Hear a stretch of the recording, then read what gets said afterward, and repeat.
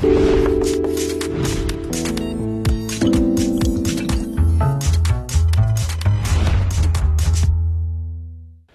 afternoon, everybody. It's not on the program, but my job today, I need to tell you, is to do a really boring academic talk. This is to make you appreciate the rest of the speakers who've been so fantastic. It's especially to make Solly Philander look good. And it's to prove Ken Robinson entirely right. That's what you're going to get. And if there are any members of this class who want to walk out, as they so often do, please do so in a quiet and orderly manner. My story today is really about a whole system, higher education system, that is struggling with change, and about one human face in it. We're all here today because we are concerned about schooling.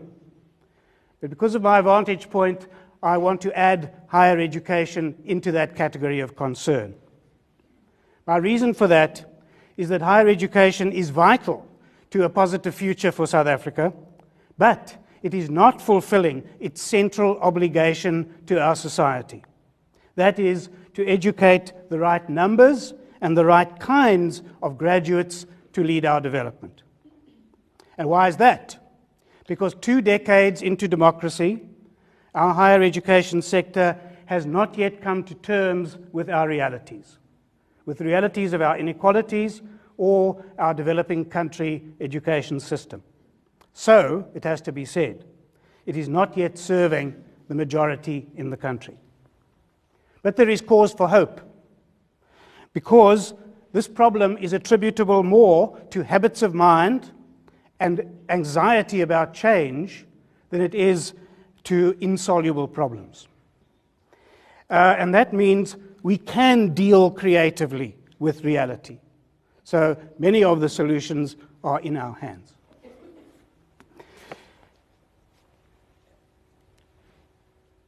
I want to look at what higher education should be delivering to the country.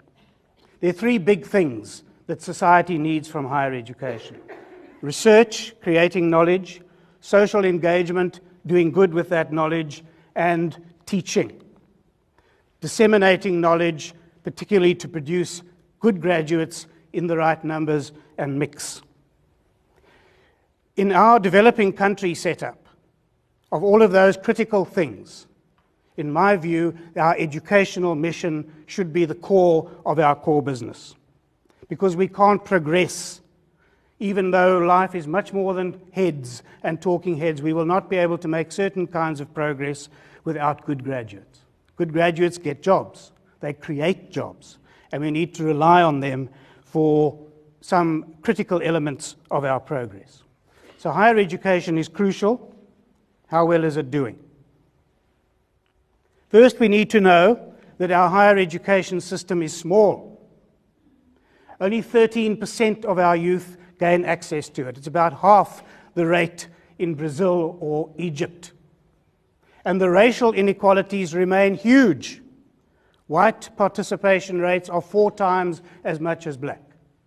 So less than 10% of our black youth are getting in. This is important to know, because these numbers tell us that the students we are getting into higher education are the cream in terms of achievement. And it's crucial for them to do well. So, how well are they doing? Unfortunately, our system is rife with failure and dropout. Here are some key facts.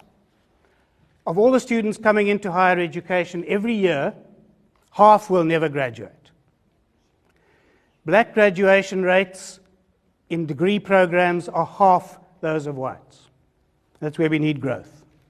And the worst figure of all for me is that less than 5% of our black youth are succeeding in any form of higher education. So losing half our talent in our environment of scarce skills is unsustainable and potentially disastrous for the country. And why should it be happening? We cannot blame this on the students. This is the cream. Our students are our top achievers. They must have the potential to succeed. So here we have the difficult truth. that higher education has not come to terms with the educational needs of the large majority of our students, especially those from disadvantaged socioeconomic backgrounds. So we have to say that higher education is failing the majority, literally and figuratively.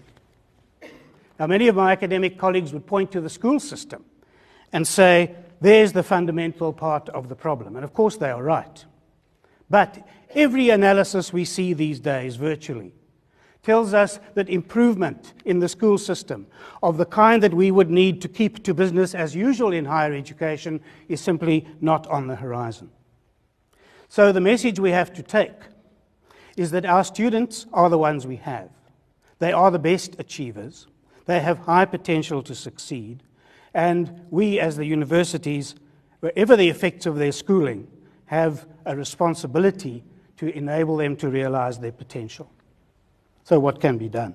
Firstly, we need to understand the nature of the problem. The underlying problem in this has to be systemic. The scale of failure in our setup cannot be brought down to the level of individuals. We cannot, as many of my colleagues like to do, blame the students.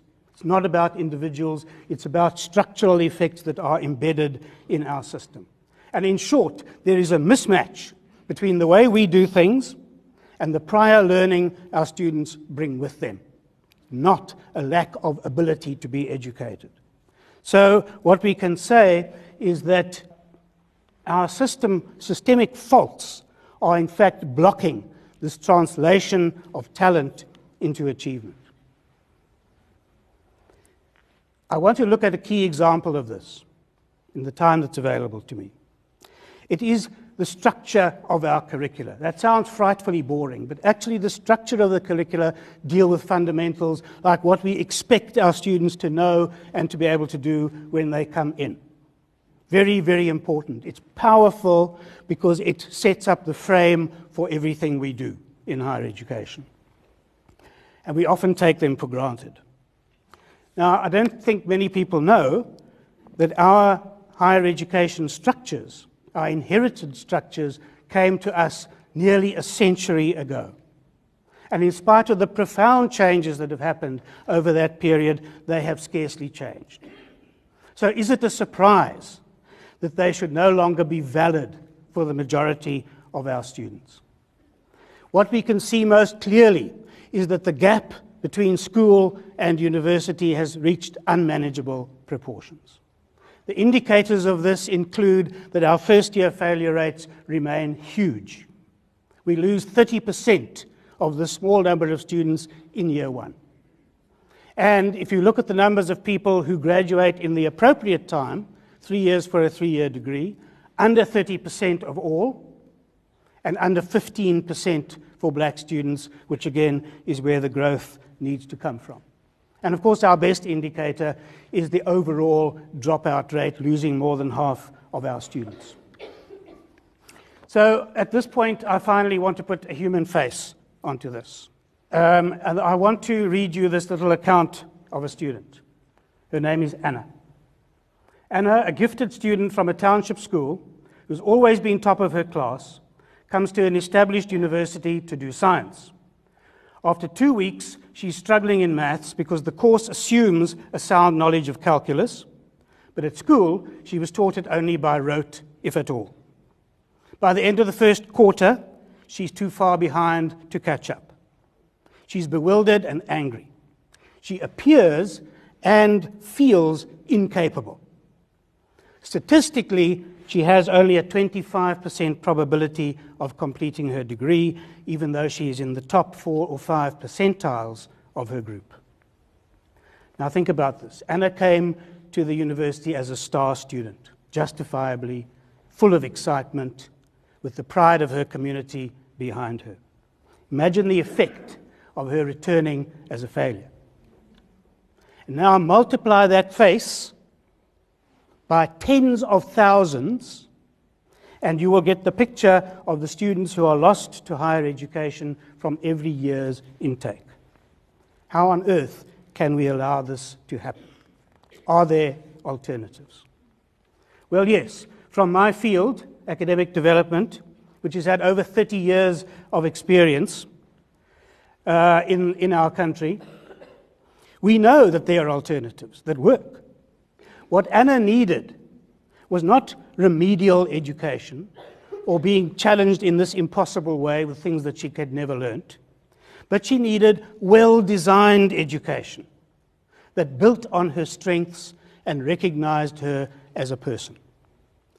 Given those conditions, Anna would shine, and she would show herself up as the gifted student that she really is. There are people in this auditorium today who do this every day.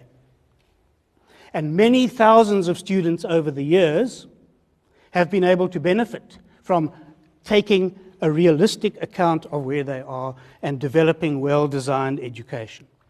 But our kind of work, academic development, can reach only a minority in the country.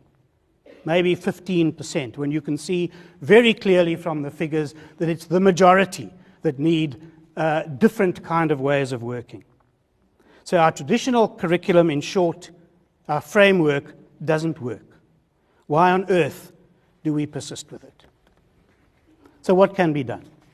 Well, there are some big things that can make a difference. I want to focus on just one today, and that is these structures we've been talking about. A big thing that would make a big difference. We can fix these structures. It is within our control. We can create flexible curriculum structures that will enable students to develop the foundations they need for success. Is it not ironical, with all of the effort that is going in, that our system is actually blocking the students from developing what they need to succeed? We can do this, by the way, without lowering standards. We would not change our exit standards. And it's also affordable if we were able to save some of the estimated, listen to the figure, 4 billion rand that is wasted on unfulfilled subsidy every year. 4 billion. If we could do this, the Annas of this world would no longer appear or feel incapable, and they would double their chances of succeeding. Colleagues, there are many other things that can be done, including our attitudes towards teaching, how we balance teaching and research. And these things are very difficult in higher education because they go into deep culture. And they deal with tensions, particularly the tension between participating in the international world of scholarship with all its rewards.